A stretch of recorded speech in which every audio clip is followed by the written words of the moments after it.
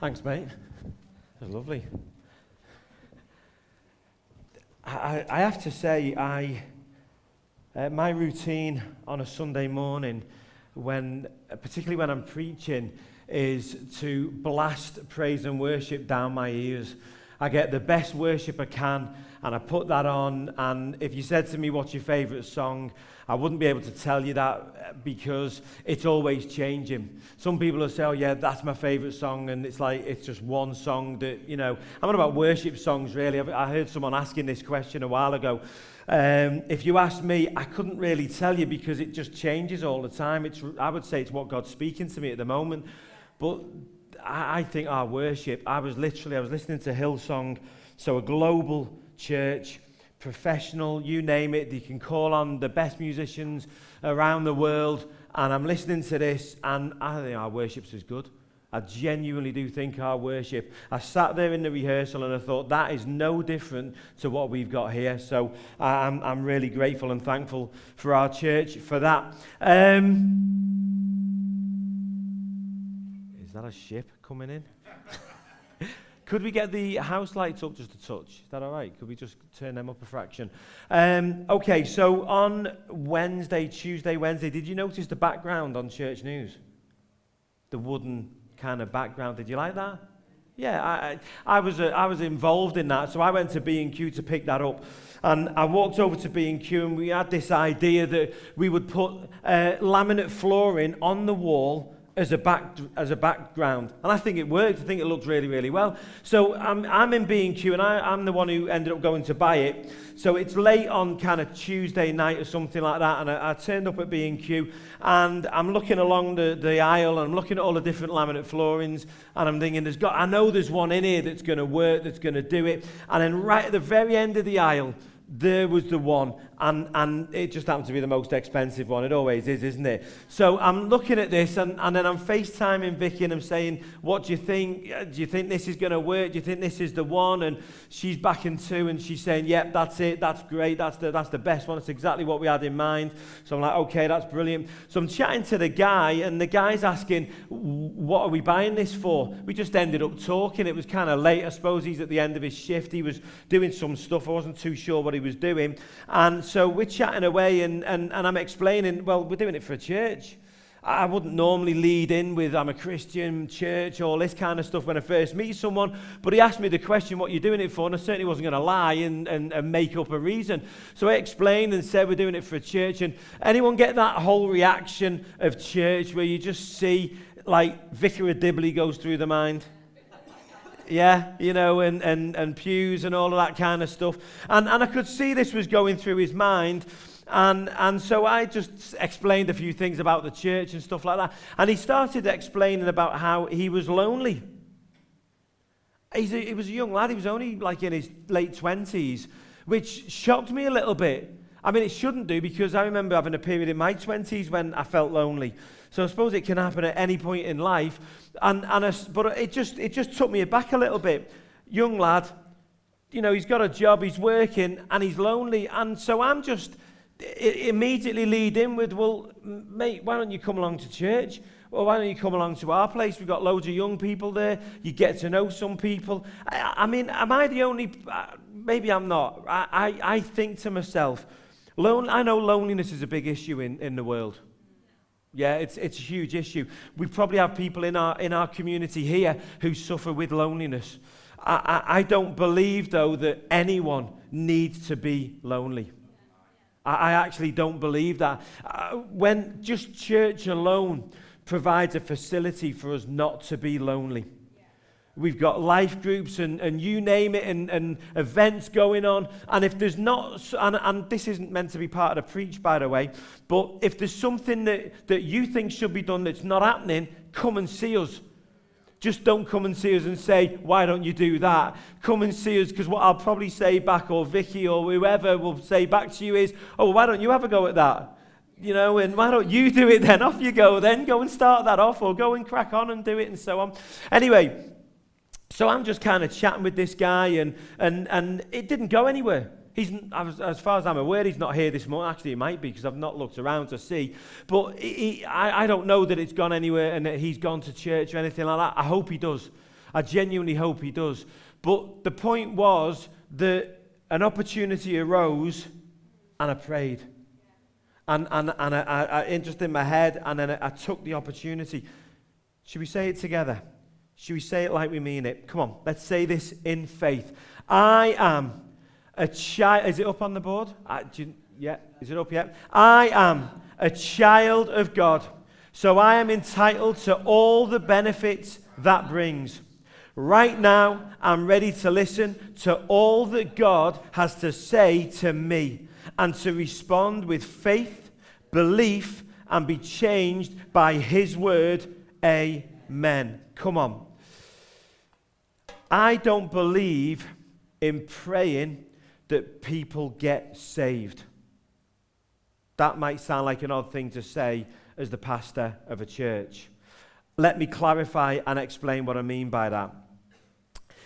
I think there's two types of people came to mind when I was thinking about this. One type is that person that I know of a lot of people that have this person in mind that they want to become a Christian. It might be a partner, it might be a child, it might be a relative, neighbor, work colleague, whatever. And in their mind, in your mind, in my mind, we're like, that person needs to become a Christian. That person needs to become a Christian. Like if they would just become a Christian, all their problems would be sorted out and everything would be great for them. So but they don't. But they don't want to be a Christian. They're like resistant to it. You've tried talking to them, you've tried inviting them to church, you've tried mentioning it to them, and they're just not interested. They don't believe in God, and they're basically saying, I don't want to believe in God, and I don't want to know anything about God, and I'm not interested. In that situation, I don't believe that prayer is the answer to sorting that situation out. And I specifically mean kind of like going, God, will you just change his mind? Will you just make him become a Christian? I don't believe that's the right thing to do. I don't believe God thinks that's the right thing to do. God does not force any of us to become a Christian. The love of my life is sat on the front row. In fact, the loves of my life. No, it's not you, mate. Sorry. I do love you, though, mate. I do. I feel the love. I'm Wayne. I'm looking at Wayne as well because he's on the front row too. I have a lot of love for these guys. The love of my life is Vicky. She is the love of my life, and then my children. And obviously God is right there at the center of it, and he's the reason for it all, and he's the cause for it all. But imagine if I got up here, right, and I said to you that we're married and we're together, okay, but she doesn't really want to be with me. She doesn't like me. She doesn't love me. She's got no desire. She never wanted to get married to me. She didn't want to go out with me. She doesn't really want to spend time with me. But what I've done is I've forced her to. I've made her. I mean, does that sound odd to anyone? I mean, not only I would say, it's illegal, isn't it? Let's be honest about it. We're talking about something that's potentially illegal. But even outside of that, ethically, it's weird. It's odd. You would all be like, what kind of a weird control freak are you that you've got a woman that you're with that doesn't even like you and doesn't even want to be with you? And I believe there's a similar analogy with God. I don't believe that God wants to force people to be Christians. I don't believe that's his heart. And I don't believe that the answer is us to pray and pray, God, just change their mind. Just break their free will. They don't want to, but God, you can make them. You can change that. You can sort that. Now, I am aware that, let me give you a little bit of personal testimony, actually. I didn't plan to do this. I'm ad-libbing a lot this morning. When I was younger, many of you know, I've mentioned it before, I wasn't a Christian. I didn't grow up a Christian, didn't believe in God, had no faith whatsoever. As far as I was concerned, it was all science and that was it. So I didn't want to become a Christian. I thought Christians were idiots. Anyway, I had some experiences that I would say were God. I don't believe in coincidences. Don't believe in coincidences. But I had some experiences that changed my mind. Okay? I do believe that's a good thing, and I do believe that's a good thing to pray for. Does that make sense? I just don't believe we should be praying that God should change someone's mind and force them to become a Christian. I believe God can influence someone. I believe, in fact, me and Vicky, when we first saw each other, I believed I was a Christian by this point, and I believed that we were going to marry. I'm as strange as that sounds, right? I know that sounds odd, and it's a long story. I won't go into it today, but I believed that we were going to marry, but I never told her that. I never said that to her. I never said to her, Vicky, we're going to get married. I know it, and so you should go out with me, and we should get married, and I've got a date sorted, and we're going to go and down the altar, and all that's going to happen. Because, that would have been odd and weird. And actually, in the end, she asked me out. I know, but am I telling lies? Come on, I'm stood at the pulpit. I'm not telling lies. I'm telling the truth. You asked me out. That's right, isn't it? Let's not have a spat in church. I've just told everyone you're the love of my life. Let's you know what I mean? I've got the mic here, you know? You can talk when you've got the mic. And she will. Oh, she will. She absolutely will. I've lost my train of thought now. So I never forced her to. I believed we were going to get married, but it just happened. And I believe that God was in that. We're 20 years on. We've got 5 children. We have a wonderful marriage. We are in love. We text each other all the time. If we're not together, we're phoning each other. We're keeping in touch with each other. We are genuinely in love. I have a great marriage. That's not that we don't have issues and arguments and all of that kind of stuff. That sometimes goes with it. But we love each other. We absolutely love each other. And I believe that God brought that about. I believe that He's in it and He's right in the core and at the center of our marriage. But God wants to have a relationship with everyone on earth. But He doesn't want to force them. He doesn't want to make them. That's not what He wants to do. That is not His heart. Ethically, it's wrong and for so many reasons. When we were early on in our marriage, and Sophie had been born by this point. She was just a baby. And there was a lady, she's gone to be with the Lord now. Her name was Margaret. Tina will remember her well. And this lady, Margaret, she lived in Birmingham. And she kind of used to bless us a lot. Right? She would come up to the northwest. She'd stop with Tina, and Tina did an awful lot with her. She was really very gracious with her. She was a lonely lady, I think it would be fair to say at that point in her life. She was on her own, and Tina put out the hand of friendship to her. And Margaret took an interest in our family. I think she really appreciated Sophie as a baby, and she used to like to knit, and she used to knit us stuff. We were a young married couple. Knitting wasn't really our thing. But we were gracious with her, and we just appreciated her, and we showed her gratitude and just some kindness and whatever. And we were just polite to this lady. Sometimes we'd go for a meal together, wouldn't we, Tina? The 5 of us, or 6 with the baby as well. And this lady just used to like to spend time with us, and we just showed her appreciation and gratitude. Nothing great, not a big deal or anything like that. We were just polite, we were courteous, and where we could show her, do you know, I'm going to say something now, and I've got to clarify what I mean by this, because it could be misinterpreted. This lady, I'm not exaggerating when I say this, she bought us a car. We were in a situation at that point. I'd gone back to university for vocation and all of that stuff, and we weren't in a position where we could afford to get this car. And we didn't ask her. We never said it to her, anything like that. And she came to us and said, I want to buy you a car. I think you've got this need. And it wasn't. We're not about an old banger. We're not about a flash new car or anything like that. But it was a nice, modest, lovely car. And she went and did this for us. I thought that was incredible. Now, let me clarify. I am not saying that we should be nice to people so we can get nice things back from them. All right? That's really important that I clarify that. But what I do want to talk about this morning, what I want to focus on, what I want to zoom in on is gratitude. Is gratitude. I don't think it's maybe talked about perhaps as much as you would expect in a church context. Not specifically. We talk about it in a roundabout way, don't we? Because we praise and worship together. So half of our meeting is devoted to gratitude to God. Okay? But I think there's a place to actually specifically talk about the power and the importance of gratitude, of being grateful. I'm not getting many amens or yeses or, hey, that sounds great, Barry. I agree with that. Anyone think this is a good thing? Listen, I want to tell you, right? I think this is one of the most powerful concepts that you can have in your life, is to be a grateful person. I was thinking about this lady, Margaret. We weren't kind and polite to her, and we never went over the top either. It wasn't like we were just buzzing around her and really going out of our way with this lady or anything like that. We just were polite.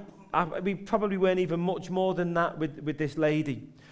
But I want you to imagine for a moment, imagine she went and did that thing and bought us that car, right? And we just shunned her. We just ignored her. We didn't give her the time of day. When she came up to the northwest and maybe said, hey, would you like to come out for a meal? You know, me and Tina were going out, and we'd be like, no, not interested, and never went. It's not like we went every single time she came up. There were times we said, no, we can't make it.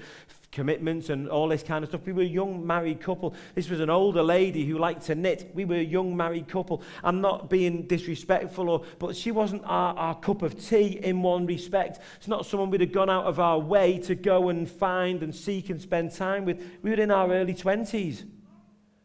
But this lady would come across our path, mainly through Tina, and we just showed some gratitude. But what would it have been like if we'd have just ignored this woman and been kind of horrible to her and been unkind to her and been like, why asking us to go out? Why would you knit? Why would I be interested in that? I'm a young lad. I'm not interested in knitting. In fact, stop knitting stuff for us. I don't care about stuff like that. I think that would have been cruel. And that would have been horrible. In fact, I know this, right? I know that sometimes we can all be unkind to people, can't we? We've all done it at some point in our lives. We've all looked back and gone, do you know what? I was horrible to that person. I just didn't even show that person the time of day. Could have been a thing in the moment that you weren't thinking. It could have been someone that just came across your path. You know, the Bible says that we've entertained angels without even knowing. Many of you will know that verse, yeah? I believe one of the reasons that verse is in there is as a warning. To say, be on your toes. Someone one day might come across your path and they might be an angel. And you might shun them and not give them the time of day and push them away. And you're pushing away an angel that could have come to bless you. Could have come to give you something that you couldn't imagine.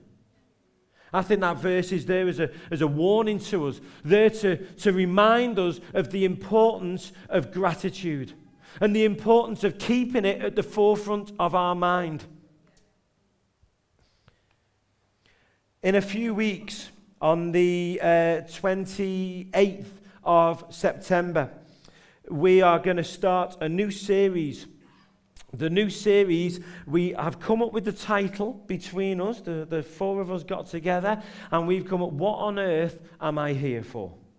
That was what we agreed on, wasn't it? What on earth am I here for? Now, it's not meant to be the Alpha course, all right? We're not doing that. But we are going to zoom in on some of the reasons why we're here, some of the focuses of our life as a Christian. But there's another reason why we're doing this series as well, and that is because on the 28th of September, we're going to be mentioning this over the next few weeks. What we want to do is, as a church, we want to have a week where we invite our friends, family, neighbours, colleagues, you name it.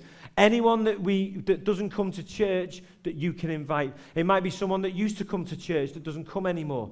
Just throw out the hand of friendship. Just give them an invite. We're going to have cards printed for you so that you can have them in your hand and you can invite them to come along.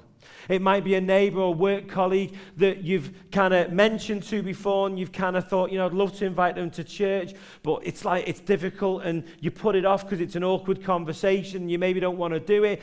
Well, we're going to give you flyers to help you. You can say, hey, our church are doing a series. You might be interested in it. It's really good. It's going to explain about why we're here on earth and what God says about it and what that's all about. You might want to come along to it and you might want to invite them. And we're going to talk in the next couple of weeks as well. We're not just going to give you cards, but we're going to talk and hopefully tell you about some ways of thinking for when you do that.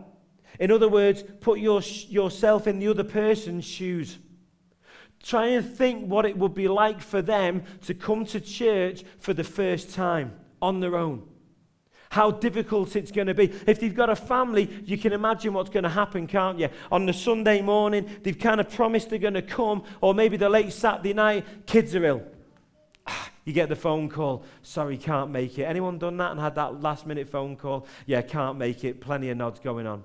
Or maybe something happens and a work commitment comes up. Or maybe they are just so nervous about coming to church. Maybe it's because they think they're going to have to wear a certain style of clothes, or they're going to not, or maybe they don't think they're not going to fit in, or whatever it is, that they just bottle it at the last minute and say, make up an excuse, can't come, not feeling well, I was really ill this morning and just can't make it. They throw a sickie and they don't come. We're going to try and help you. We're not going to force anyone. Like I said right at the very beginning, I don't believe in making anyone become a Christian. I don't believe in making anyone come to church. The heart of our church is we want it to be a place where people love to be. Anyone on board with that? A place where people love to be. And if you're a Christian in this place, as I was driving in this morning, I was listening to worship and it's blasting down my ears. It's not good, young people. You don't want to blast music down your ears too much. You'll end up deaf. It's blasting down my ears. And the words of the song are just my first and last, my everything, my Saviour. And I'm just singing my heart out. And I'm just thinking, God, you are my everything.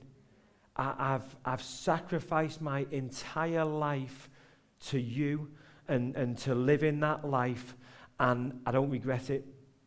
I don't regret it. And I'd do it all over again, and I'd sacrifice again daily. I'd recommit daily. In fact, there probably was a moment in that of recommitting again to God and saying, yeah, God, I've sacrificed my life. I'm here. But you know what? In it wasn't just about the sacrifice. It was about how blessed I am. How amazingly phenomenal my life is because I know Him. Because I have God in my life is better. And there's something, I think it could sound weird to somebody, because I think of my life as not being my own. I think of my life as being God's. He bought me back. He paid the price for me. My life was a mess. So I don't think of my life as being my own. Right now, to some people, that would sound odd and weird. It would sound like we're in a cult. But I see that as a real safety thing. I see that as a real security thing. Because I look at it and I think to myself, well, if I belong to God, right? My mobile phone, I look after it. I don't just throw it on the floor so it smashes, because it's mine. So I'll look after it. So if I belong to God, then inherently He's looking after me. He's for me. Wherever I go, He's watching over me. He's tenderly caring for me, making sure that I'm okay. He's guiding me and leading me. He's whispering in my ear and telling me things that I need to know. I see it as a positive. I don't see it as a burden or as a chore, or anything like that.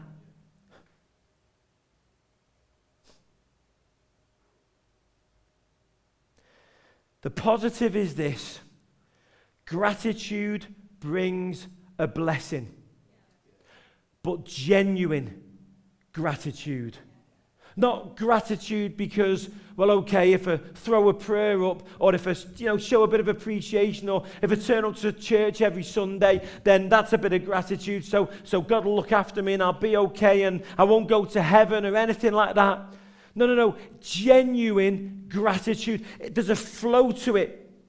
The power of gratitude comes from when it is genuine. The more genuine it is, the more power there is to it. The more genuine it becomes, because the more grateful you are, because more blessings come with it. And then it becomes more genuine, and then it becomes more powerful, and it just gets greater and greater and bigger in your life. Gratitude is incredible. Have you ever done something for someone? I was talking about that lady and giving an example from my point of view, but have you ever done something for someone and then they just show no gratitude, shunned you, slapped you in the face, do you name it, and what is that feeling like? It's horrible, isn't it? Absolutely. We don't want to be that person, do we? We don't want to be that person. There's a flow to genuine gratitude. And I believe that it is gratitude and that gratefulness to God for what He's done that keeps our faith genuine, that keeps us going, that keeps us in the church, that keeps us in relationship with God. And it makes us stronger. It makes us stronger.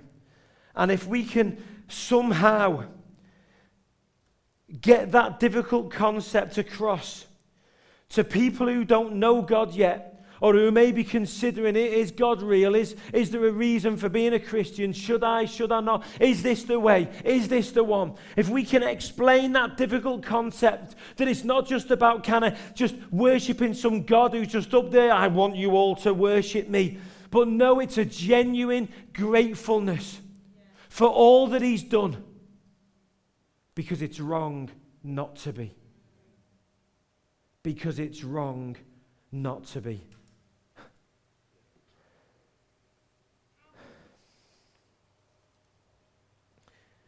The power of God. I want to give you some tools this week, and just a couple of things to think about, to focus on maybe in the next coming week. And very, very simple tools, but they're all based around gratitude. They're all based around gratitude. The first one is a concept that gratitude fits into so well. And it is about what you focus on, what your mind is taken up with. Every successful person, every person that's achieving a level of success in their life, that doesn't mean riches or anything like that. That just means that they're feeling like they're doing something productive with their life. They're at peace. They're being productive. Every successful person understands the power of focus. The innate power of focus. We had a small meeting for leaders a few weeks ago, and I was talking about this, and I was using the metaphor, the analogy, if you like, of the sun. If you think about it, if we went outside now, the sun's shining. If we opened the curtains, the sun would shine in here, and that would be fine, and it would warm the room up quite nicely. But if we took a magnifying glass, and we took the sun's rays, and we focused them on a point. Any lads done this when you were lads? Yeah, we've all done it, haven't we? You get the old magnifying glass, although probably not nowadays. I don't reckon it's done anymore. Yeah, because who has magnifying glasses anymore? But you get a magnifying glass, and someone tells you that you can start a fire with it. And like when you're a young lad, fire, it's like, wow, fire, you can start a fire, that sounds so great. Don't do this at home, okay? I'm not saying it's good to start fires. It's dangerous. Don't do this at home. But the idea, you get a magnifying glass, you get a bit of paper, and wow, when it does it, you see the smoke starts to appear, and then it sets fire. It's the power of focus. You're focusing the sun's rays. And what you focus on, Proverbs 23:7 says this, that as a man thinketh, so he is. As you think in your mind, so you are. This concept is incredible. It is incredible, right? And I'm not sure we all truly get this concept completely. Certainly, those of us that do, I don't think we put it into practice enough. I get this concept. I'm talking about it a lot, and I don't put it into practice enough in my life. I still have the times when my thoughts get away with me, and then I have to get a grip of them and go, no, stop thinking like that. I was reading a book by another Christian this last week, and he said this. He said, and he's not the first person to say this. I've heard other people say this before. Never, ever, ever, ever, ever see yourself as failing, no matter how bad the situation is, no matter where you're at, no matter what, I don't care how bad it is. I don't care how bad it is. Do not allow your mind to see yourself as failing, because as a man thinketh, so he is. As you think, the confession of your mouth, those thoughts become your language, and that language God hears. We are creative people. The things we speak out, we speak into existence. The Bible tells us that. So as you start to think these things, it changes your mind. It changes your brain. It changes how you respond to situations. There's a practical reason for it, but there's a faith reason for it. There's a miraculous angle and concept about this that is miraculous. Because what happens is, you see, it's not just that your outlook changes. I can understand this concept from the fact that your outlook changes, so you're more positive, so kind of good things happen, and you can understand that, can't you? Who wants to be around someone who's moaning and complaining all the time? Who wants to do business with someone who's moaning and complaining all the time? Who wants to do business with someone who's negative and they say, yeah, my business is failing, the economy's no good, and all of this kind of stuff? So I can understand how being positive would naturally bring about like an attraction. But here's the thing, it's not just that. Because I've seen it in my life, and I know other people have seen it in their life, that it brings along miracles as well. They just happen. Good things come along at the right time. And it's the power of focusing. It's focusing on what you can control and not focusing on what you can't control. And this is all revolves around gratitude. It all revolves around gratitude. Because when you understand it and you realize it, that actually life, we are not meant to be in control of everything. Who is? Who here is in control of everything that's going on in your life? There are events that could happen in your life that could transform your life like that. You could walk out of this room and your life could be transformed like that. In a heartbeat. Completely out of your control. Something that you have no power over, anything like that. We are all in that situation. There's a famous story in the Bible, and Jesus says to a man, a rich man, he says, you fool. He's storing up treasures for him and everything. He says, you fool, do you not realize tonight your life is going to be demanded of you? And he's plotting and planning for the future. And Jesus is like, you don't realize. Tonight, this very night, your life ends. This very night. Not just on about your life ending. It could be a life-changing event. It could be a disaster, financial, who knows. Could be anything. It could happen in a moment. You have no control over that. So what do? Worry about it. Oh no, what if this happens? What if that happens? Focus on it. Here's the thing, right? Gratitude is humility. Because you can't be grateful if you're proud, can you? If you're grateful, then you're humble. And if you're humble, you understand that we're not in control of everything. Now, don't get me wrong, I'm not about passivity here, of just going, oh, well, there's nothing I can do about this situation. There's always things that we can do in the situation. But what we need to do is we need to pray and ask God and say, God, what is our part? What is it that we need to do in this situation? What's my part to play in this? And what is your part? And I'm going to leave your part to you, and I'm going to be grateful to that. And my part, I'm going to focus on that, and I'm going to give all my strength to doing that, and I'm going to trust you in an attitude of gratefulness that you're going to do what only you can do, and I'm not going to worry because I'm grateful, because I know who you are, because I know that you love me, I know that you're for me, I know that I am yours, so I know that everything is going to be okay. Sounds mad, doesn't it?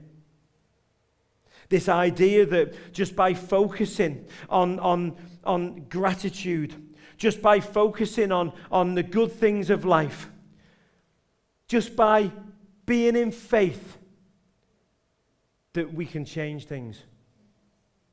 Sounds like madness, doesn't it? It's like utter madness. But the madness is that some people don't do this because they think that's too easy. Life's meant to be hard, isn't it? Isn't it? Life's meant to be hard. We've heard that. Life's meant to be difficult. It's tough. It's challenges. It's hard. It's difficult. You know, if you're a Christian in this place, and you think life's meant to be hard, how does that reconcile with salvation?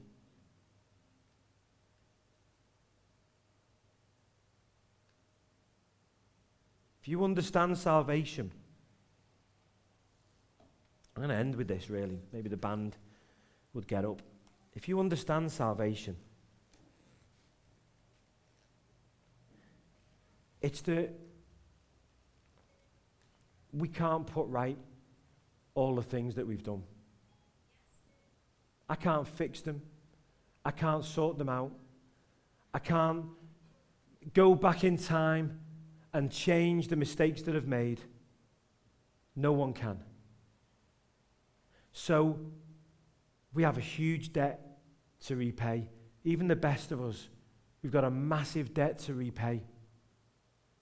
And the message of the Bible is this, that there's lots of messages in the Bible, but the core, the most important one is this, that all those things you've done, all those things that you're going to do, I've paid the price.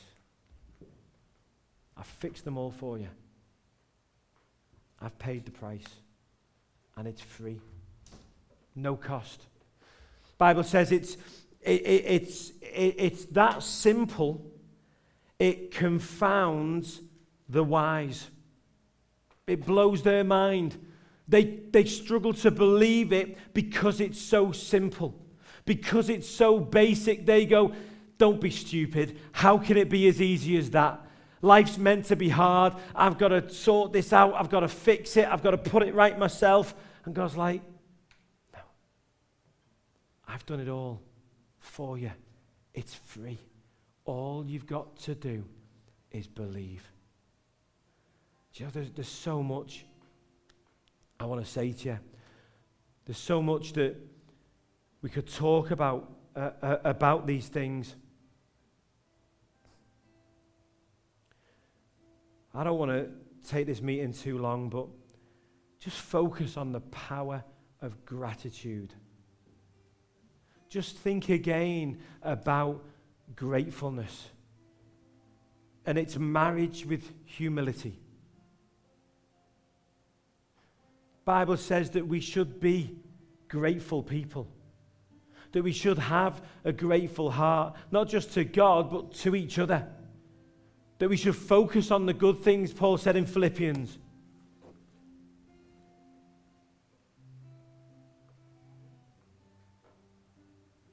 Philippians 4:6. Paul says this, preached on this a few weeks ago. He says, your prayers, when you've got a situation, he preambles this about being anxious and worrying about things. And he says, don't worry about stuff. He says, just pray about it. But he says, pray in a specific way. He says, pray with gratitude. Pray with gratitude. How do you pray with gratitude? How do you do that? When you're asking for something that, in one sense, how do you know you're going to get it? Praying with gratitude is faith. Gratitude to God. Humility towards God.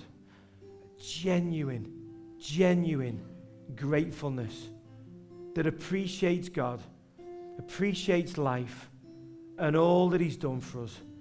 And whilst we could never give back, whilst we could, if we spent every moment of our lives serving Him, and we did our very, very best, we could never give back to Him for all He's done for us. But gratitude says, God, I just want to do my best. I just want to do my best. Help me. Amen? Amen. Bless you.